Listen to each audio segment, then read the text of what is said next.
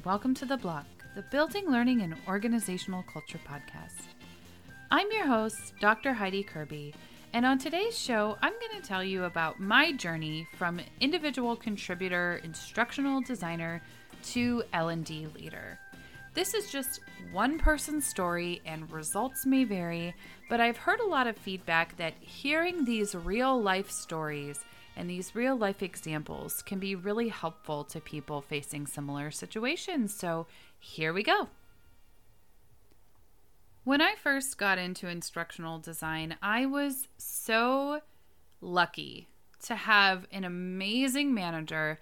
Shout out to LaToya if you're listening to this. Hey girl, I had support. I had a mentor. I had someone who knew that this was my first instructional design role outside of higher education and that I was going to need a little extra love and attention at first, learning how to apply the skills that I was learning in my PhD program, but that didn't really have any real context yet, right?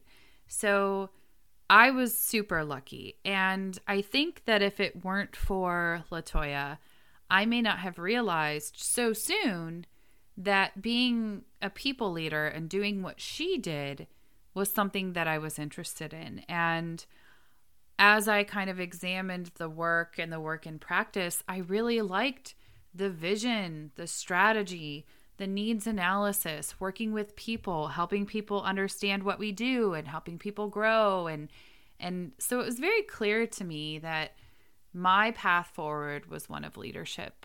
And so when I moved on to my next role, I wasn't immediately clear about it because, I was still kind of trying to play the, I'm a very good team member, plays well with others card, But an opportunity arose at my next job where my boss was leaving and was choosing who would take her place.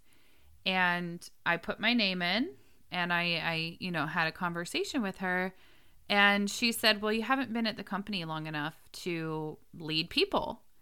And I'd only been in my role for 6 months at the time, maybe.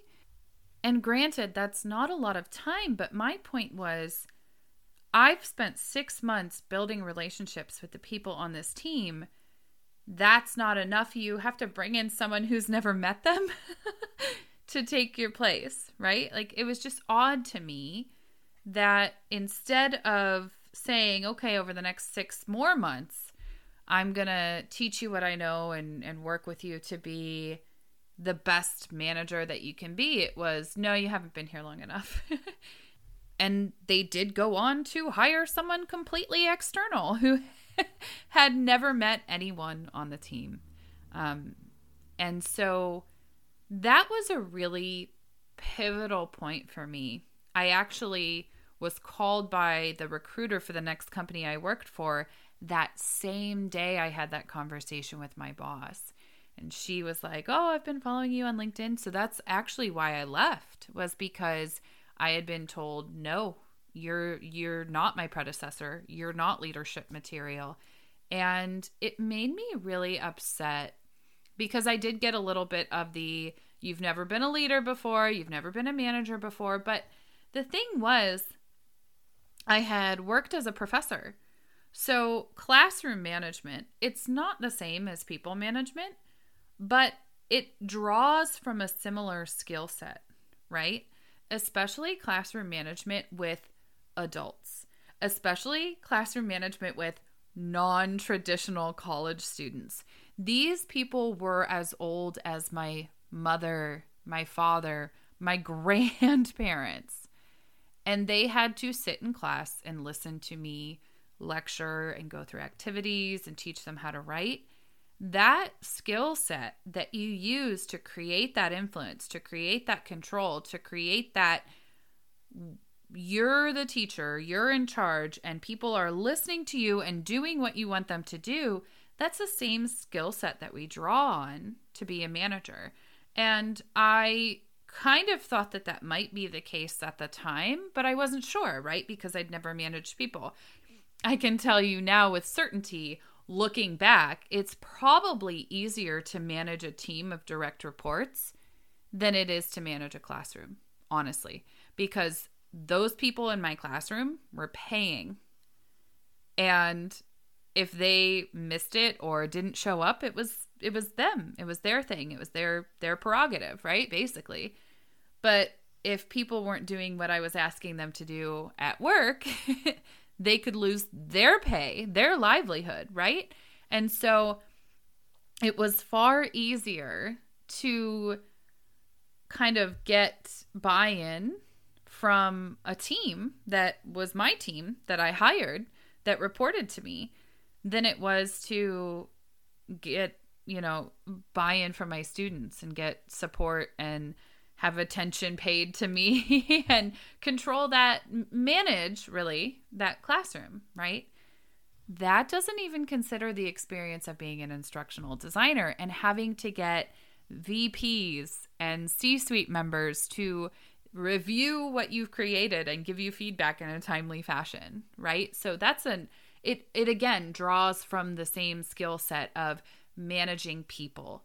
Whether or not those people report directly to you, managing people is a similar skill set across the board. At least that's what I can say now in hindsight. So when I went to that next opportunity, when I spoke to that recruiter and I pursued that opportunity, when I showed up, I said, I want to someday be a leader. In the interview, I was like, I want this job. I want to be an instructional designer, but know that someday I want to have my own team and manage people. And I was lucky enough that my boss at the time went, awesome, because I don't want to be a manager forever. I also want to climb the ladder and move up to more of a director role. And so I was hired and I was put on the path of, hey, here are the types of things that you're going to have to do if you want to be an L&D leader. And we'll talk about those in a minute because that's going to be the advice portion of this episode where I tell you what kinds of things to ask for, look for if you're interested in a leadership role. But let me take a step back. Meanwhile, all of this happening in my professional life was influencing greatly my education and the PhD program that I was part of at the time. And it became the topic of my dissertation to show that instructional designers, as individual contributors, have leadership skills that are necessary to successfully lead their projects that can translate very well into L&D leadership. And the reason I chose to highlight that was not only to make the argument for myself, should I need to, but also because in my quest to become an instructional designer, and by my third job in instructional design, I had interviewed with and talked to a ton of L&D leaders. I had talked to a ton of other instructional designers, including people in my PhD program. And one thing I kept running into was that the L&D leaders that I would meet didn't have any formal background in learning and development. And that's not necessarily a requirement, right? We all kind of fall into L&D in our own way, right? It's not one of those kindergarten jobs that you grow up wanting to be. But I found that a lot of the teams that had L&D managers who came from somewhere else didn't really understand instructional design or some other facet of the L&D world, whether that be facilitation, certification, gamification, any of the Asians. The L&D managers didn't really understand, and they weren't really taking the time to understand. I had talked to a lot of people who I was thinking in the interview, I don't think they get it. I don't think we would be a good fit because they just want someone who can create pretty slide decks, or they just want a bunch of games with leaderboards. And so my argument was in my dissertation that instructional designers are using these skills every day, and they know about the field. They know about engagement. They know about needs analysis. They know about adult education. Why are we not promoting more instructional designers into leadership positions? That remains my question today. Why are we still putting people who do not have the experience into these leadership positions where they lead entire teams? In fact, why are we laying off people that do have experience just to turn around and promote someone from within 6 months later to a position that they're really not qualified for? And I keep seeing this over and over. So here is my pitch to you as an instructional designer or a facilitator or a learning designer or learning consultant or training specialist, whatever your L&D title is. If you aspire to L&D leadership, here's my suggestion. Number 1, be honest with your boss like I was. I think that was one of the best moves I could ever have made because I was very clear about it. And when I continued to interview for formal management positions after that, because unfortunately I didn't get to realize my dream of leading people at that organization because I was laid off due to COVID. In the next organization, I was hired as a people manager. And it's because of all the work that I did at that place with the help of my boss that enabled me to get that next position. But I was very clear about what I wanted to do and what I wanted to be, and that I didn't want to just stay a manager. I actually got passed over for a couple of positions after I was laid off during COVID because I was very clear that I wanted to continue working my way up. And one person I interviewed with looked at me and went, "We don't have a director of learning role here." And I said, "Oh, that's okay." And she was really mad and didn't want to talk to me. And the whole interview just went really downhill really fast. But I avoided a stagnant opportunity, and I'm glad. So the first thing I'll say is just be really transparent and honest with your manager about your desire to lead. If you feel like you cannot safely do that, I understand. But if you can and you feel like you've built that rapport, share that with them. Share, because they might have ideas of how to assign you stretch projects that you don't even know about. And that's what happened to me at my job. We were hiring a contractor because we needed extra help on our team. We'd lost a couple team members and we were reorging and we needed some extra help. And my boss said, "Would you like to manage the day-to-day work of this contractor as, a stretch project, as a way to see how you feel about people leadership, give you a taste of what it's like I will still sign her timesheets. I will still do all the logistical stuff, but the day-to-day work, how about you manage her and direct her and help her?" And I did, and I enjoyed it so much. It was so great, and it was such a great opportunity. The second thing that you want to do is to upskill, right? This is a career change. And I say this about moving from education to instructional design, but it's also a career change to move from instructional design or facilitation or consulting or whatever it is you're doing into a people management role. It's, again, a shift in your career and requires upskilling.